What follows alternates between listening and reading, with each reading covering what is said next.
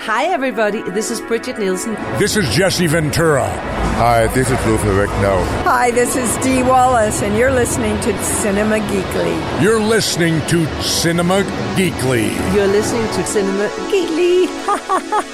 You're listening to Cinema Geekly. Keep listening, baby.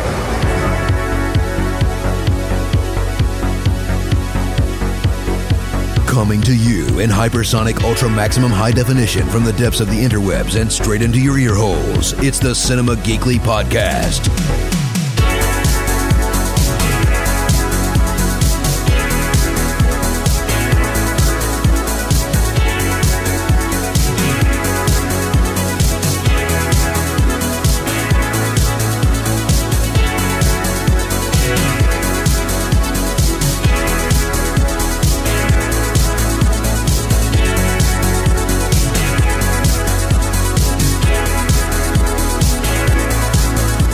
It's time for the Cinema Geekly Podcast, episode 223. It is Anthony and Glenn, and we are back to talk more movie news and reviews.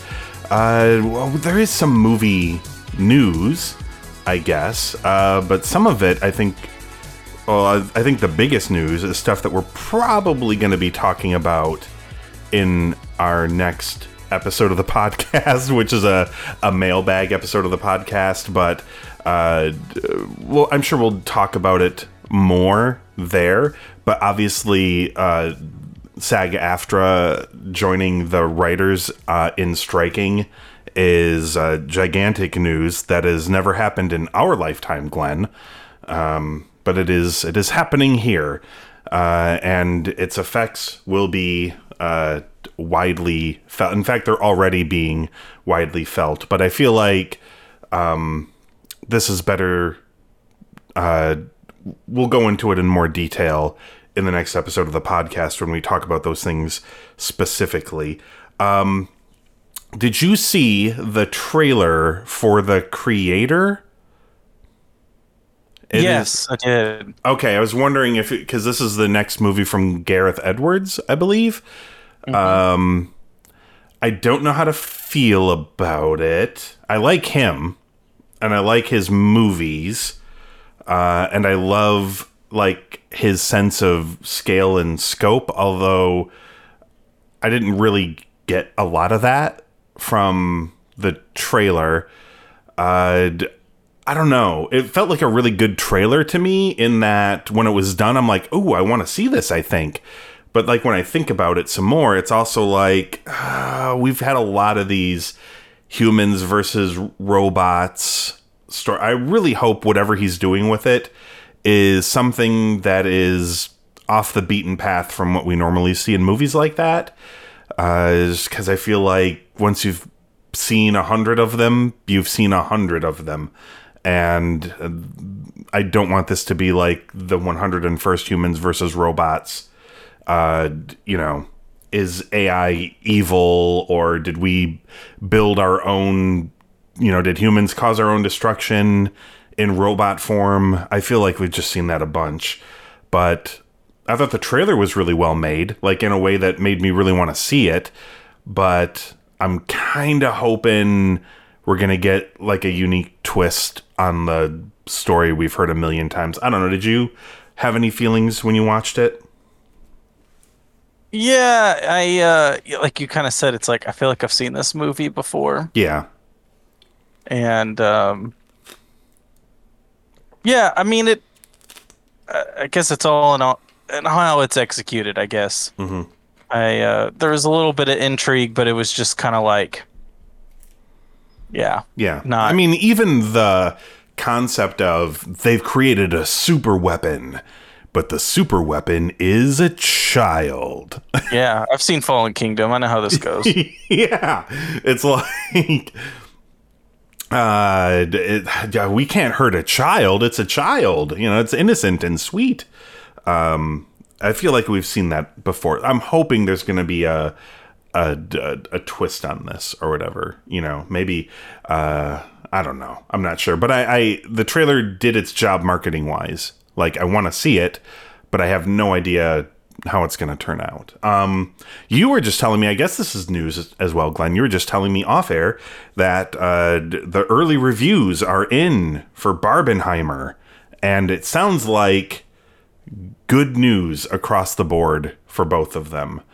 I was a little surprised at... I wasn't shocked that Barbie was going to be reviewed well, because I feel like despite the marketing for that movie, there's more underneath the surface than what was shown in the marketing for it. And I feel like that's probably going to be backed up in the movie. The Oppenheimer score, though, was... I think you said it's now an average 9.0 out of 10 on Rotten Tomatoes, which is crazy. And this is not with a small sample size of reviews either. You said it's over 100 reviews? It is at exactly 100 now. That's not a small sample size for Rotten Tomatoes reviewing. I mean, the number of reviews will go up, and I'm sure that average will drop a little bit, but when it's that high with 100 reviews in, that is saying something. I'm actually just... like, I'm kind of just skimming through it, because I always like to go through the rotten ones. Yeah. Right? Just to get an idea of, okay, how negative are these? Yeah. And did you find anything interesting? I'm just like kind of scrolling through the blurbs that they posted. See, like, one of them's a rotten, right? And they gave it a C+, right? Well, like, obviously that's not a rotten score. No. You know?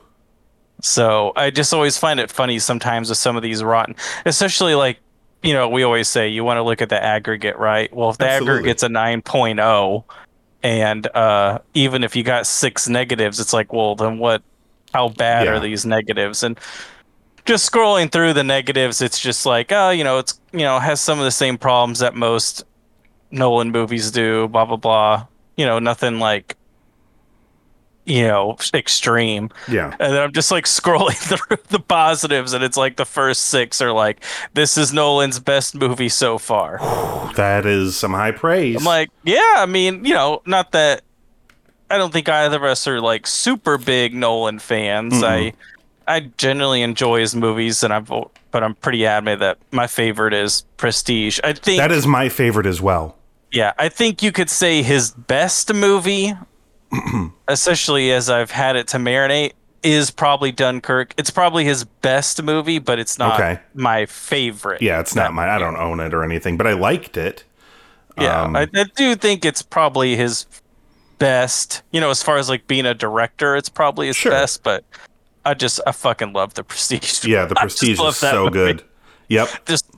Those final 5 minutes, I could watch that twist every time, and it never gets old, which is saying something about a twist. For sure. Okay, so... And then Barbie's like an 8.0, and real good. The reviews seem to be like more solid. Like, it's fun. It's kind of like, oh, thank God. Basically, it sounds like, okay, they delivered on what the trailer is. Like, okay, well, then that's all I ask. Yes. So I think that's probably it for the news. I'm sure there's other news, but anything that really stood out to me, I can't really think of anything off the top of my head. So, well, because the other news is going to be on a different episode. That's true. We are going to talk about question. That news. Yeah, we are going to talk about that news in an upcoming episode of the Cinema Geekly podcast. But before we get to that, let's talk about all of the movie films that we have been watching. Let's catch up a little bit. So for me, I'm going to backtrack a little bit. I finally watched John Wick Chapter 4, and it took me a minute to sort of reset and remember what happened in John Wick Chapter 3. I have loved all of the John Wick movies. I still think the first one is the best one, but I haven't hated any of them. Although I did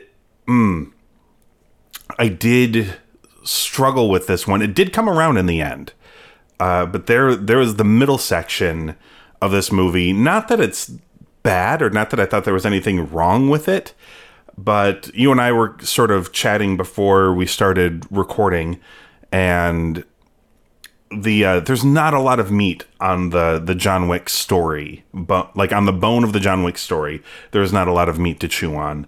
They are, and the kind of never has been really.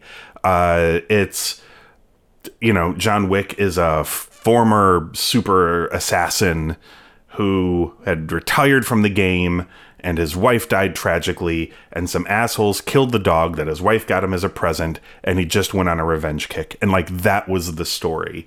But because that did so well, and because money, they made more movies, and they had to come up with more reasons for him to still be in the game, and to continue to do the things that he's doing. And the story of John Wick Chapter 4 is pretty bare bones.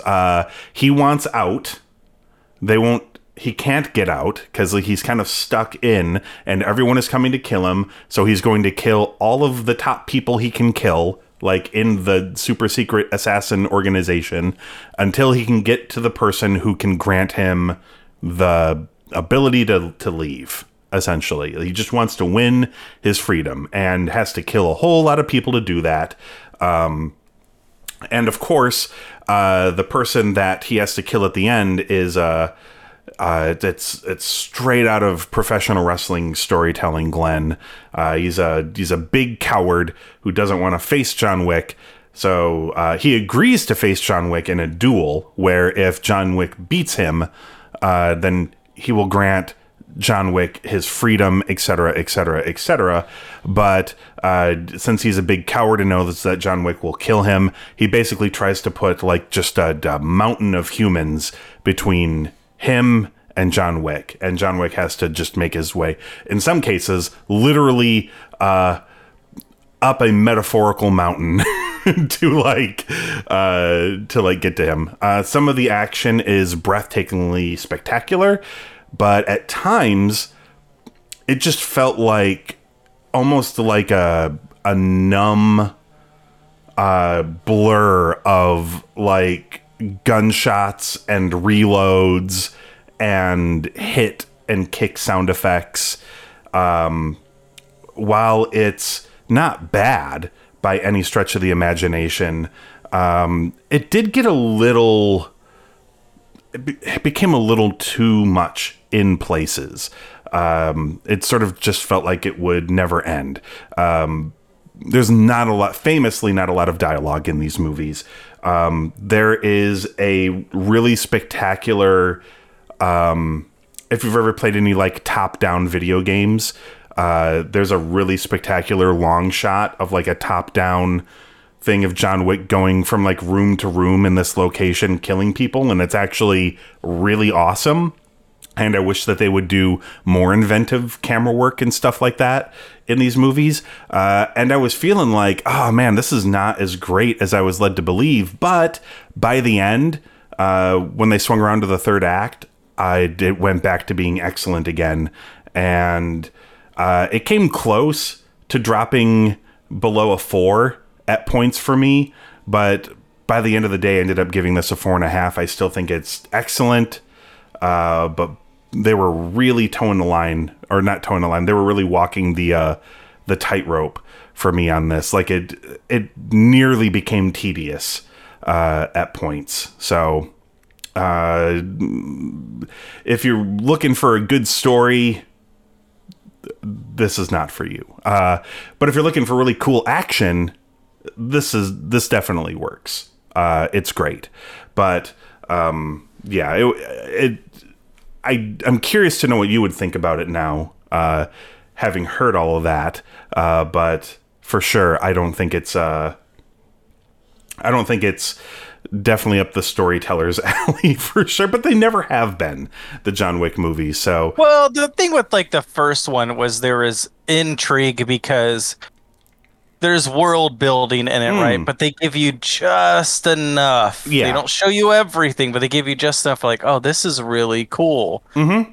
And I think it's kind of like the Hitchcock thing of, don't show everything. Yeah. Leave it up to imagination. Yeah. And it's not that what they've shown us is bad, but it's just not as interesting as the original. in my head. Yeah, sure. There's just no intrigue. Yeah. Like the only thing that's been really that I found like intrigue was like Lawrence Fishburne is like the Bower King, like that whole network of his people. And, Yeah. and you know how they find everything out on the streets by how they dress and stuff like that was cool. But Yeah. other than that, I it's did like not this like- isn't as intriguing. And I did not like him in this movie either. It just felt like they put him in places to put him in places. Yeah. But yeah, so I mean, some of the stuff is incredible, and some of it bordered on tedium for me. But at the end of the day, I still really, really liked it. So there is that. Things that I didn't really, really like: Transformers: Rise of the Beasts. I believe this is supposed to be a follow-up to the Bumblebee movie.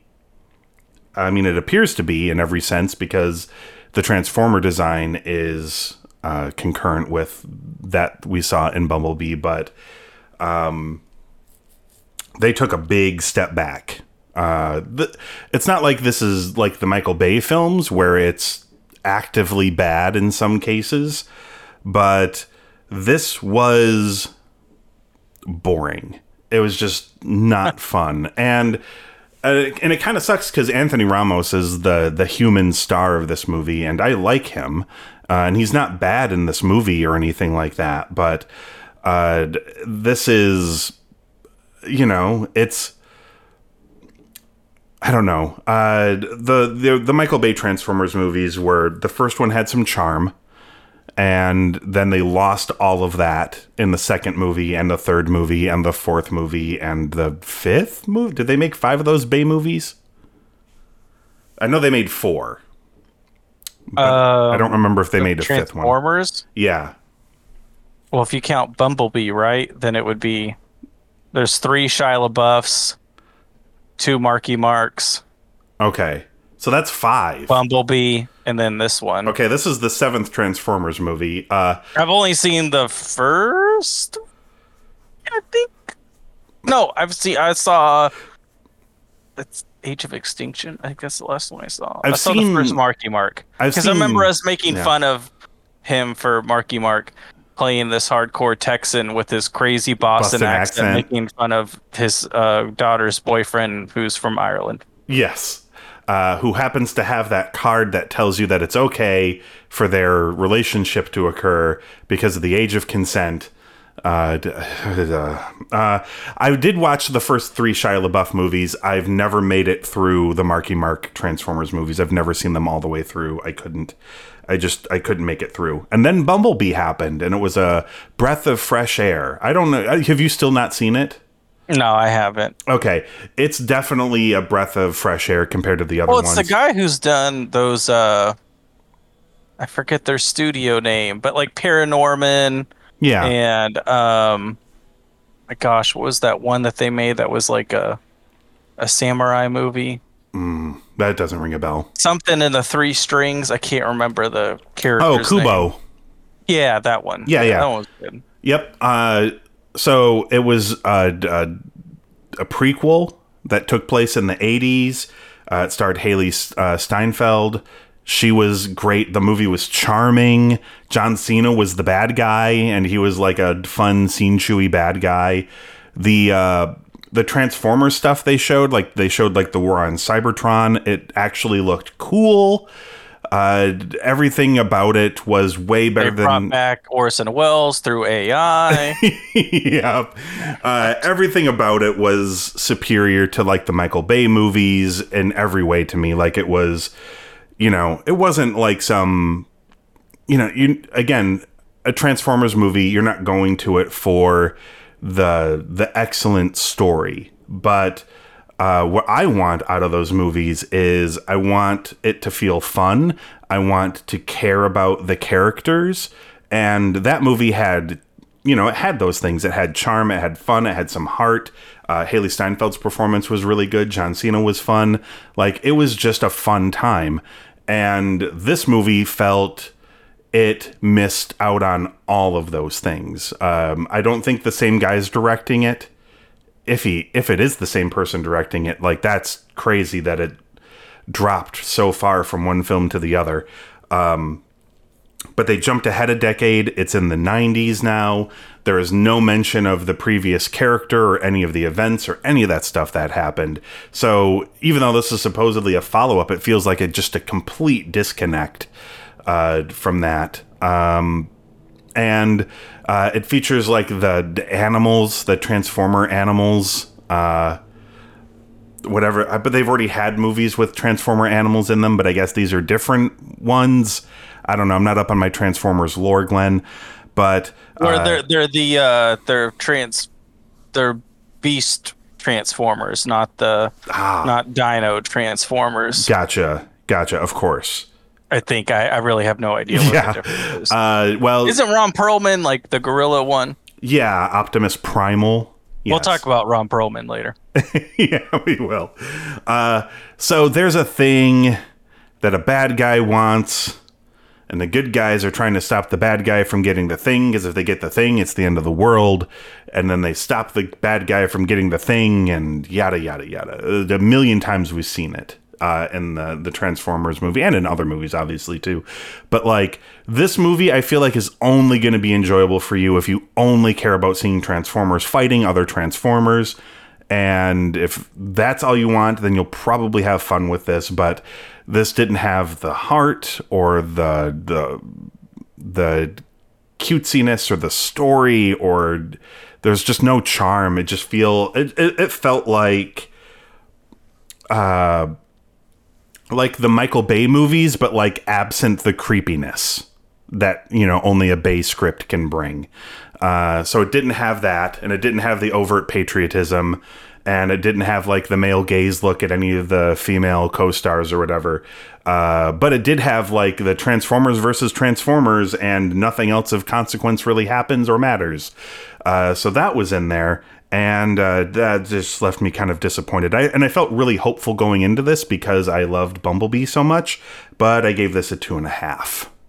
It was just there. It just exists. How about, because I've been talking for forever, Glenn, how about you talk to me about Mission Impossible Dead Reckoning, and then I'll talk about Indiana Jones.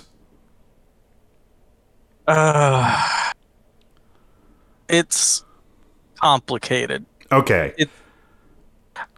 As a singular movie, I liked it a lot. If I think of it as a franchise, I have a lot of problems with this movie. Okay. Yeah. Spoiler warning ahead. Yeah, huge spoiler warning. I'm not going to go into specifics, but he's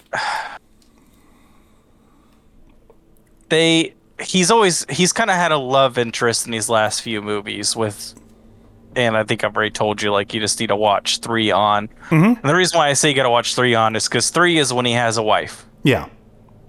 His wife kind of falls to the wayside after 3, but she's popped up here and there. Yeah. And it's more of like, she's a civilian. She can't be in this world. He's got to walk away to protect her. That kind of thing. They don't let you forget about her, though. Yeah. Okay. And she's clearly moved on in her personal life. That that kind of stuff. Sure. It was more mutual. So now he's got girlfriend spy.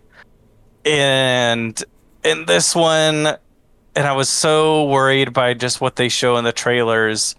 Now he's got new love interest, new femme fatale, which is played by Haley Atwell. So even though Rebecca Ferguson, who's served this role well, well, now we got to juice it up. Let's mix it up. So now we got to have a new love interest, and all that entails on how you get to that new love interest. Sure. And it just, that alone just irritated me so much. Because I do think, like, with Tom Cruise, like, it's interesting. It's hard to feel like he ever really has a love interest because it doesn't feel like he emotionally connects to others that way. Yeah, this is the famous Tom Cruise conundrum. Yeah, which I think worked really well in Edge of Tomorrow because it didn't feel so much like a romantic thing. It was like a true equal partnership. Right. Platonic type of love, which was kind of nice to see in an action movie. Yeah, and that movie ruled. Yes. Yeah, and I don't care that they kiss. To me, that doesn't feel like, if Right. that's what they were going for as the director, well, I'm sorry you failed, and it works much better the other way. Yeah. Yep. That didn't feel like a romantic. It was more of like a goodbye, Yeah. I love you, but we're not gonna bone afterwards kind of thing. For sure. And so with this, I will say him and Haley Atwell, I thought they had amazing chemistry. I thought her character was a really good femme fatale. Okay. So again, as a singular thing as a movie, I thought it was fine. But as a whole, if you look at this, basically I just say from 3 onward, it's just like, oh man, really? Like we're having to reboot this kind of love interest again? Like, is that where you think it's getting stale in the narrative? Is their story? Because like, not to me. Like to me, Rebecca Ferguson's been like the best part ever since she showed up in 5. Like Yeah. I thought she's been my favorite character. So like, why are we having to? Or I guess the term is fridging. So I don't know, like why we're having to ice her out now. Yeah. And it's just, yeah, it really bugs me. So it's like it'll probably make my top 10 list because the action's fun, and I've said this about the other Mission Impossible movies. I like it because, like, yes, Tom Cruise, but action star, does these stunts, but I also like that his character just genuinely fucks up. Like he's not invincible. He will lose a fight. There's some great pratfalls. I mean, I think they show it in the trailer of the 4th one when he's doing the skyscraper jump and he goes to jump to the room. Well, he actually hits his like face on the bar that's like holding the windows together. And so like falls and they have to like drag him up. So like there's always stuff like that in those movies to where like he kind of screws up or gets hit. They kind of like I know Nathan Fillion always said like he'd like to treat his stunts like Harrison Ford did, which is like Harrison Ford was just the best at getting the shit beat out of him. Yes. And that's like kind of makes it where you root for your hero versus like The Rock and Vin Diesel have it in their contracts that they can't lose a fight. Like that's just way less intriguing of a character. Yeah. So it's just all that stuff is there, but it's just the narrative of like just knowing that they feel like they have to change and add a new love interest. It's just like it was just so infuriating to me that it was just so hard to get over. Even though, like I said, I thought their chemistry was excellent. I thought they played off each other real well, but it's just in the context of this franchise, just made me so mad. Didn't work. So, like, as a story, and it's not, I would just say, even story wise, it's not as good as the last 2. I think Ben's favorite has been Fallout, which was the last one, which is probably my second favorite. I think Rogue Nation's still my favorite. Okay. So I don't know. I give it like a really soft 4. Okay. I understand people liking it, like, and giving it a lot of praise, but it just, man, they did the cliche thing that just really, man, it irritates me. Like it's just been in my head ever since I've seen it, where as much fun as Uncharted 2 Among Thieves, Honor Amongst Thieves, train scene is, as fun as that was to see in live action. Yeah. It was just like, it's just always in the back of my head of like, God damn it, you guys are doing this, aren't you? So, yeah. Okay. Is what it is. So, I saw Indiana Jones and the Dial of Destiny, and this is... Are the last 10 minutes as bonkers as I was told? I mean, I know what happened. And so okay. I mean, it is crazy, but like... I heard it's crazy, but it's not like a nuke the fridge or aliens. It's just, it's fun and just wild that they did it. Yeah, it's not even close to like interdimensional beings or honestly, the most egregious thing in that movie was the fridge, which is right up there with the time in Temple of Doom where he and what's her name and Short Round jumped out of a plane in a fucking inflatable raft and didn't die on impact.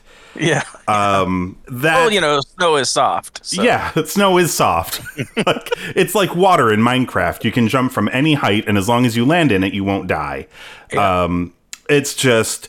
those are the most egregious things in Indiana Jones movies by far, and the ending of this movie, which I will talk about, is it's wild and crazy, but it's really no more wild and crazy than the Ark of the Covenant having God in it, or the thousands of year old night or whatever, and the whoa. We don't know that God is in the Ark of the Covenant. That's true. It might not be God. It could just be.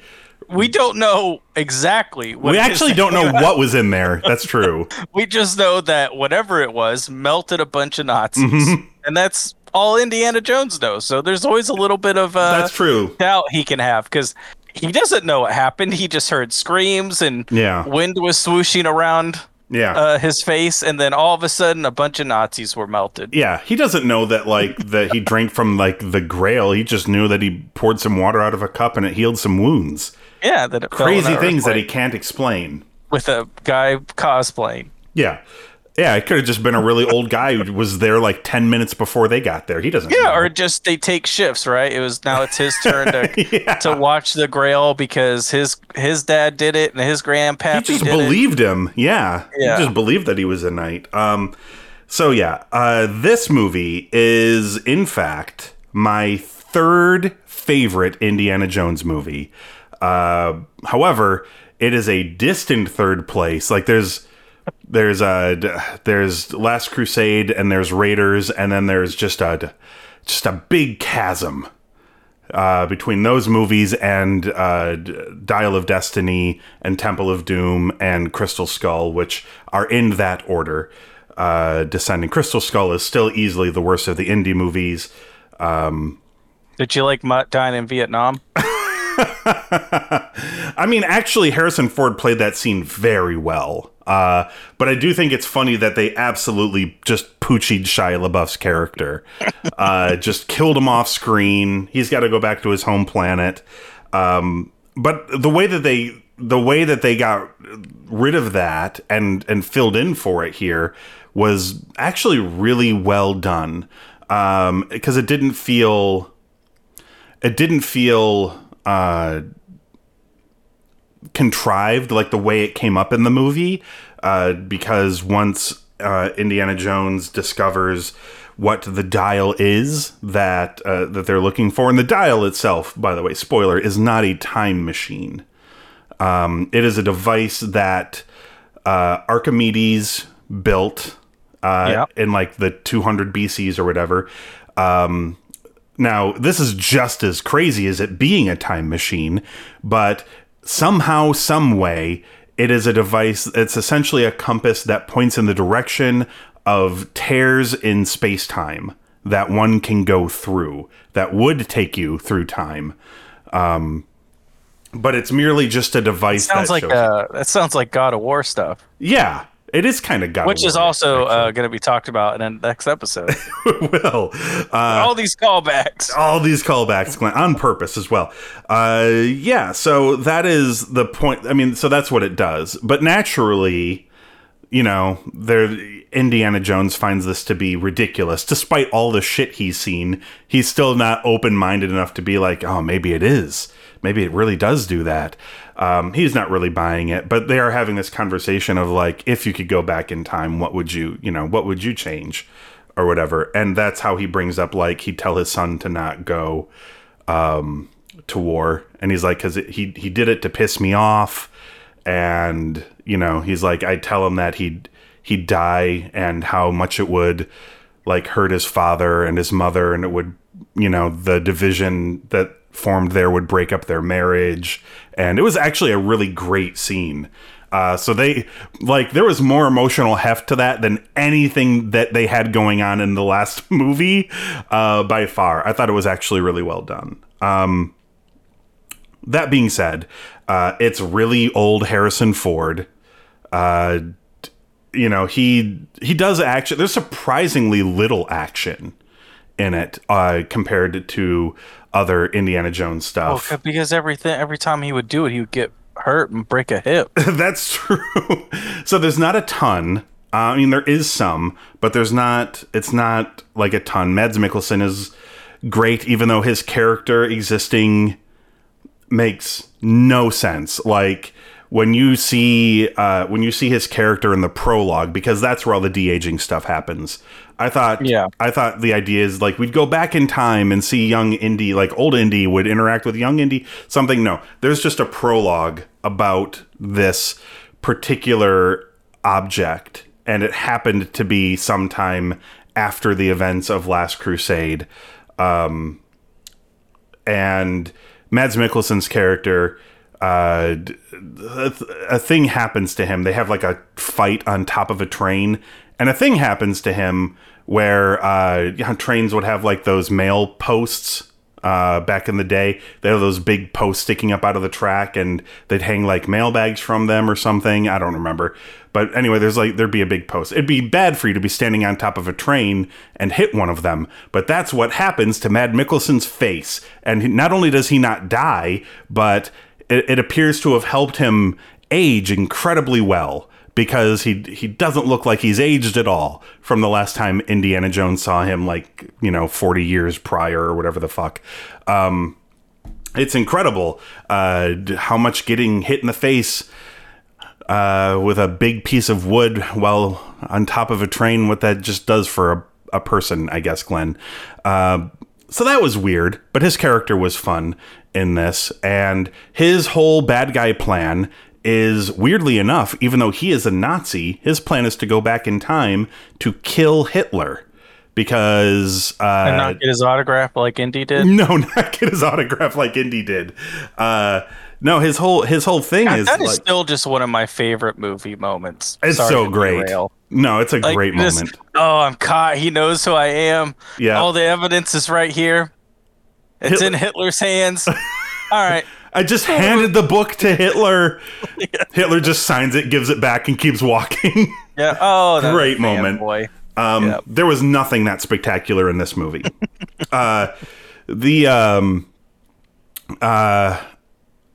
So his plan is to kill Hitler because his thing is like Germany didn't lose the war, Hitler did. Like Hitler was just a crappy leader, which honestly is not a terrible point. It's not the worst revisionist history, but yeah. No. So he's thinking like I could do better. Basically, he's just like a Monday morning quarterback. He's just thinking like I could do better than that.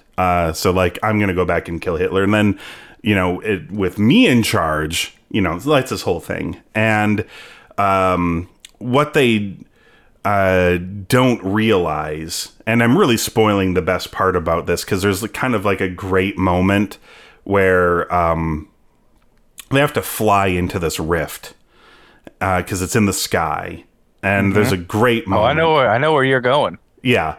Well, there's actually like a really great moment where, and I feel like it's kind of ruined by something they reveal after they get to where they end up, but there's a moment where like Indy's like, wait, we can't do this. Well, he doesn't want to go anyway. He's been captured. They're taking them there against his will, but he's trying to talk them out of doing this.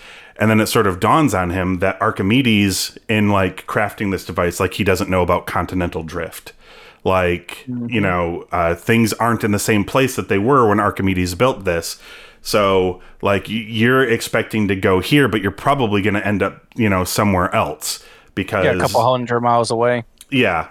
But they don't end up in like, World War II Germany. They fly back to Archimedes' time during the Battle of Syracuse. And there's a moment where it kind of dawns on the main characters that the device was always made. Like, I feel like the idea here, and maybe I need to go back and rewatch it again or something, but it feels like the idea of this invention wasn't to make it so one could time travel anywhere they wanted to, that Archimedes made it so that someone in the future would find it and travel back in time to meet him. Like, that was the purpose of the invention. Not that it would take anybody anywhere they ever wanted to go, but the whole point of it was always to lead somebody back to him. Yeah, it's like the Doors and Monsters, Inc. Yeah. So who knows what's on the other side? So you've got airplanes. You've got more than one airplane now flying over the Battle of Syracuse, which they think are like dragons or whatever, because they have no idea what the hell is happening now. Apparently, that doesn't change history at all, though. Like one of them, one of them crashes and kills the Nazis and stuff, and like Indiana Jones is wounded. He meets Archimedes. We should probably talk about. Does somebody famous play Archimedes? Not that I'm aware of. Yeah. Okay. I just was curious. Yeah, like he didn't strike me as anyone familiar. I mean, we probably should talk about Phoebe Waller-Bridge, because a lot of people seem to be really mad about her. Do these people, would they be described as a group that starts with an I? I mean, probably. Yeah. I mean, anyone Red Letter Media talked about it, and they's like, no one seemed to have a problem with her. Yeah. So I think people who are not incels, seem to be okay with her. She was absolutely she's like fine. the greatest thing ever, but she's like, oh yeah, she's a fun she little, was absolutely fine as a character to have in sidekick. there. Yeah. She's way better she's than just like, she doesn't care. Like, it's just about money. Like, Yeah. okay, well, that's fun to have against Indy. Yeah. Whereas Indy kind of lies to himself about the treasures he steals. I mean, he has a connection to her. Like, he's the daughter of like one of his many friends that you meet along the way. Toby Jones is like her father. Okay. And so there's like a connection there. They, like, he's with him. He's like Indy's partner in crime during the prologue or whatever. So there is that connection. She's she's sort of there to do some of the actiony stuff too, because she's younger or whatever. But it's also nice to not have like an Indy love interest or a girl that just screams all the time. They do some homages to that. Like, they definitely... Karen Allen shows up in it, though, right? Like, right at the very end. Okay. Yeah. To be like, I don't hate you anymore for some reason, or Yay! Whatever. We're gonna heal the wounds or whatever. Hopefully this is the last Indiana Jones. I mean, and as we'll talk about on our next episode, if the box office is to be believed, it seems like that might be the case. Archimedes is played by Nasser Memarzia, so not someone I am overly familiar with. But yeah, anyway, it was good, but it wasn't. I wouldn't say it was really good, and I certainly wouldn't say that it was great. But I wasn't really expecting that for Indy, to be perfectly honest with you. Not at this stage of the game. I expected it to be better than Crystal Skull, because I felt like it just had to be better than Crystal Skull. I don't know how... James Mangold is a great director, and I just felt like it would be super duper hard for them to mess this up. He was also a writer on the movie, along with David Koep. Kep? I don't know how this last name is. I think it's Kep. Kep. Okay.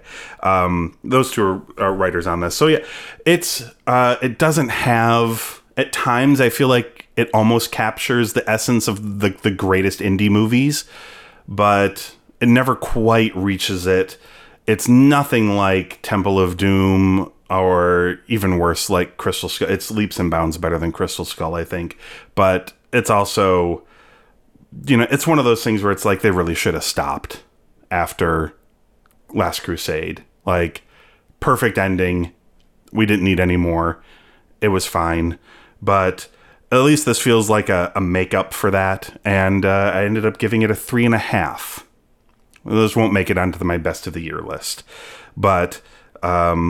although with how weird the movie year has been, I don't know. I can't actually say that 100%, because it feels like most of what I watched this year has been in the 3 to 3.5 range.